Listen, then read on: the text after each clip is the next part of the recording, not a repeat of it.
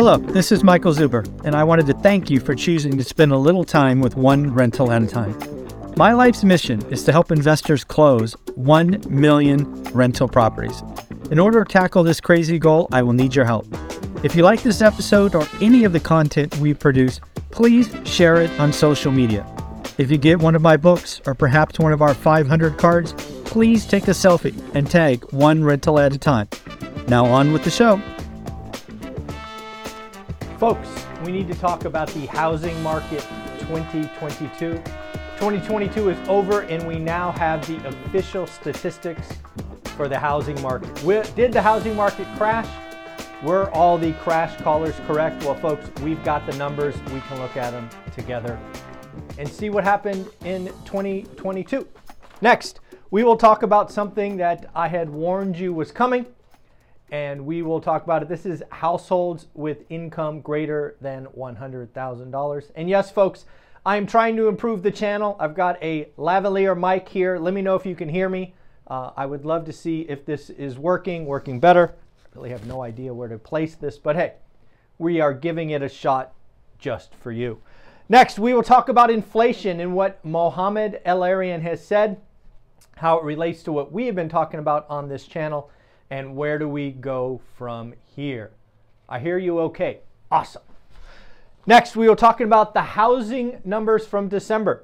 As you recall, one of the things that I was discussing was December will be the bottom of the housing crash in transactions. What happened? What did we see? We will go into those numbers. And finally, we will talk about a surprising side effect of all of these tech layoffs. And then yes, finally, folks, if you don't know, it is New Year's Day for those that celebrate Chinese New Year or Lunar New Year. If you can, reach out to your friends in the community and say, Xin Li Kuai La.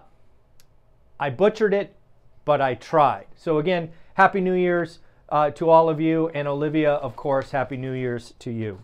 So let's get into it. What happened in the housing market in 2022?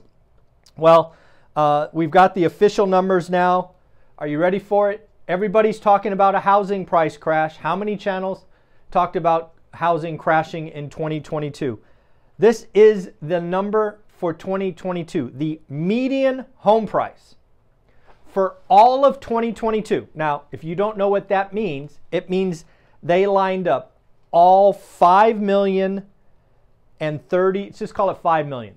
All 5 million home sales last year from lowest to highest, just lined them up. And median means they found the middle. What house was the middle? So, median home price 2022 will go in the books as $386,300. Folks, that is a 10.2% year-on-year increase. As I called all year and got hate for, there will be no negative numbers, no crash in 2022. We can now all officially put that behind us. We can realize who was right and who was wrong, and we can get on to 2023. Home sales, total number of transactions, 5.03 million. That is down 17.8%. Yes, I would argue that is a crash in transactions, as has been brought to you all year. Prices up 10%, transactions down 18%. I ask you, who was right? Next, we will talk about 5 million sales. That was the lowest number of actual transactions since 2014. Think about that. 2014. And I think right here, right now, that we will do less transactions in 2023. We did 5 million. We will do something in the low fours in 2023. All right, now let's talk about how we ended the year. What does active inventory look like? Because again, you can't have a home sale without the supply. So how did we end the year? Well, folks, not good. Available units for sale ended December at 970,000 units. That is down. This is shocking to me. But we called it on this channel.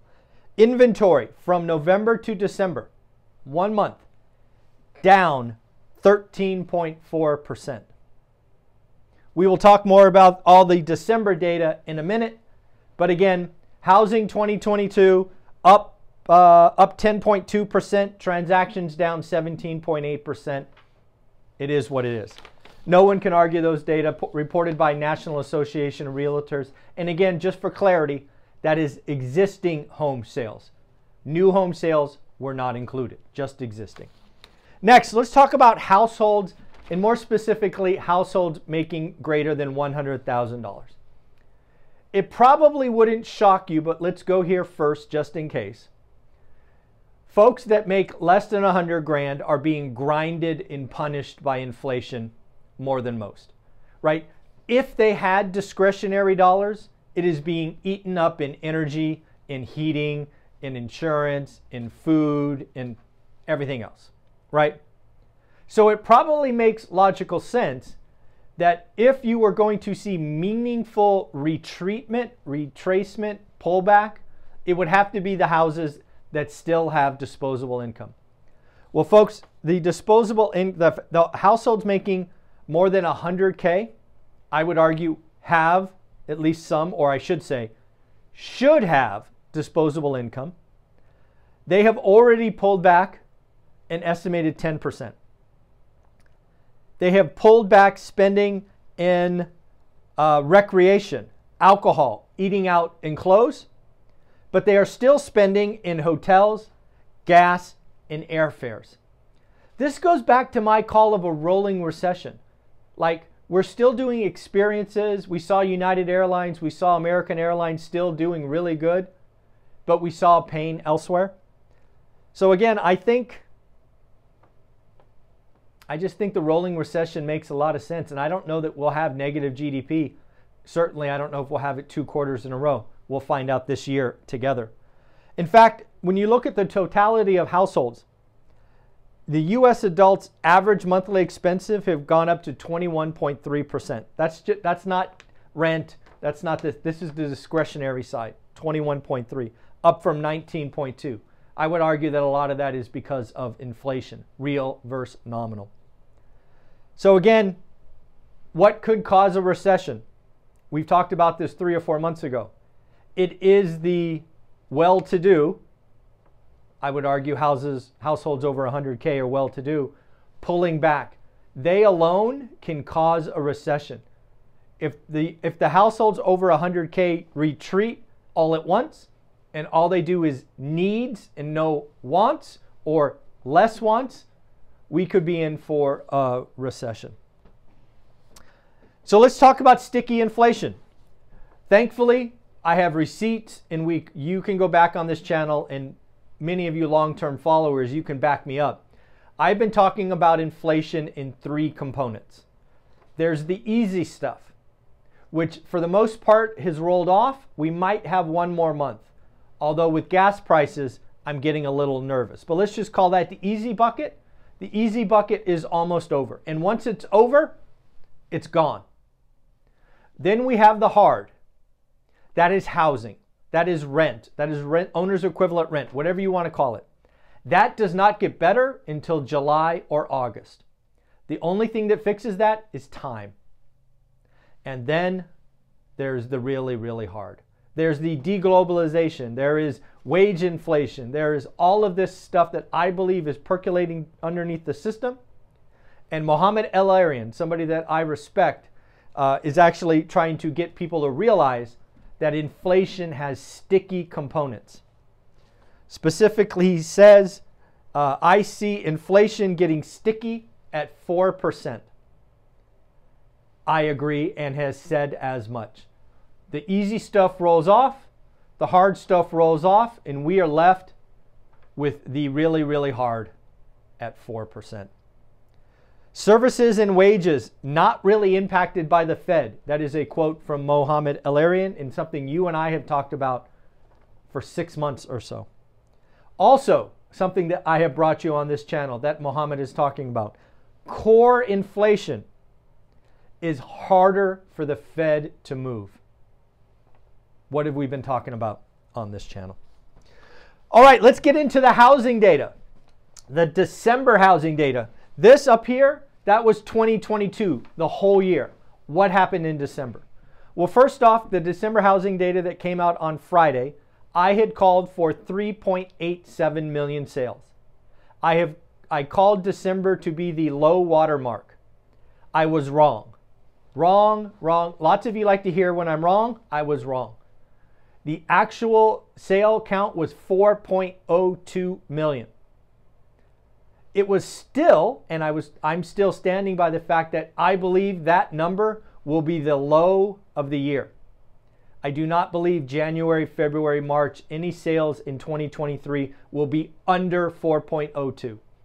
I had hoped my call of sub 4 million would have happened last Friday. It did not. I was wrong. I was wrong by 20,000 homes. Let's just get it clear. 20,000 homes, less than 0.5%. But again, I missed it. If I had my green shirt that says swing and a miss, I would be wearing it right now. I don't know where it is, but I missed it. I was wrong by 0.5%. So be it. We will keep going forward. What else happened in December? There's a couple of things in here that are very subtle and very important. First, in November, we celebrated that months of inventory had risen to 3.3, right? Remember months of inventory earlier in the year were like 1.2, 1.4. It jumped in November to 3.3. Why did it do that? Well, we had a wave of wish pricing. All of that stuff made the inventory look bigger. Guess what happened in December? You can't make this stuff up. In December, we went from 3.3 months of inventory to 2.9. We went down. That is in the face of higher days on market. How can that be? We are simply not getting new listings. We are seeing stuff age out, expire, withdrawn. Folks, this is the housing market in 3 tiers. We have 970,000 active listings. I shared with you about a month ago that there's, roughly speaking, 200,000 available luxury units. If you were just going to look at luxury, days on market has to be over 100 days. I would argue that half of those luxury listings are fake. They are not real. They are wish pricing. So this 970,000 we have less than 1 million active listings for a country with 330 million people. That is not good. That is not normal. And again, I believe we will be in an environment where there are consistent 100K price cuts in luxury. The move-up market is still frozen until rates get to 4.5% or time goes on. And I think time will go on. I do not see 4.5% interest rate. And then there's first-time home buyer markets. The first-time home buyer market is, roughly speaking, on fire compared to December. You can't argue it. We have offers, showings, all of that. We have listings that were on the market for 60 days with nothing go into contract. We are seeing the marginal buyer return. What is a marginal buyer? A marginal buyer is somebody who gets a no answer at 7.5%, but gets a yes answer at 5.5%. Demand is one of these tricky things for economists to look at because there are 2 steps. You have to want it and you have to qualify. When rates got to 7.3%, we lost a lot of qualified people and the psychology broke and people got afraid. It's clearly turning around. It is shocking to me to see how fast the consumer changes. 6 months ago, the consumer was saying, shoot, I missed it. I didn't get 3%. I didn't get 4%. I'll wait. Now it appears at least at the first-time home buyer market, they're saying, I'll take 5.5 because it's not 7.5. And if you do that in a market where there is so little inventory, I think you're going to see a clear divergent that you and I have talked about. Luxury is ice cold. First-time home buyer is hot or fast or whatever analogy you would like to look at. Other things we can talk about, median home price for December. December median home price was $366. Again, up here we talked about 2022 being $386. $386 is the year. $366 is the month. Hopefully that makes sense. Available inventory, again, I've said is 970,000. That is down 13% month on month. First-time home buyers in the month of December made up 31%. That is up from 28%. All cash buyers went to 28%. That was up from 26%. And then finally, the area of the country that suffered the most was the West. The West was down 43.8% transactions. Wow, that's about half, roughly speaking. Wow, that's crazy. And then let's finally talk about tech layoffs. We've talked about tech layoffs. You and I have talked about a white-collar recession, which I feel good about calling and called early. But what is one of the side effects of tech layoffs? The unfortunate side effect of tech layoffs, stock prices could go up. Dare I say, will go up. For example, Meta lays off people, stock goes up. Google lays off people, stock goes up. What these companies are doing is taking a scalpel to their operational budget or headcount or overhead, and that will trickle down to the bottom line.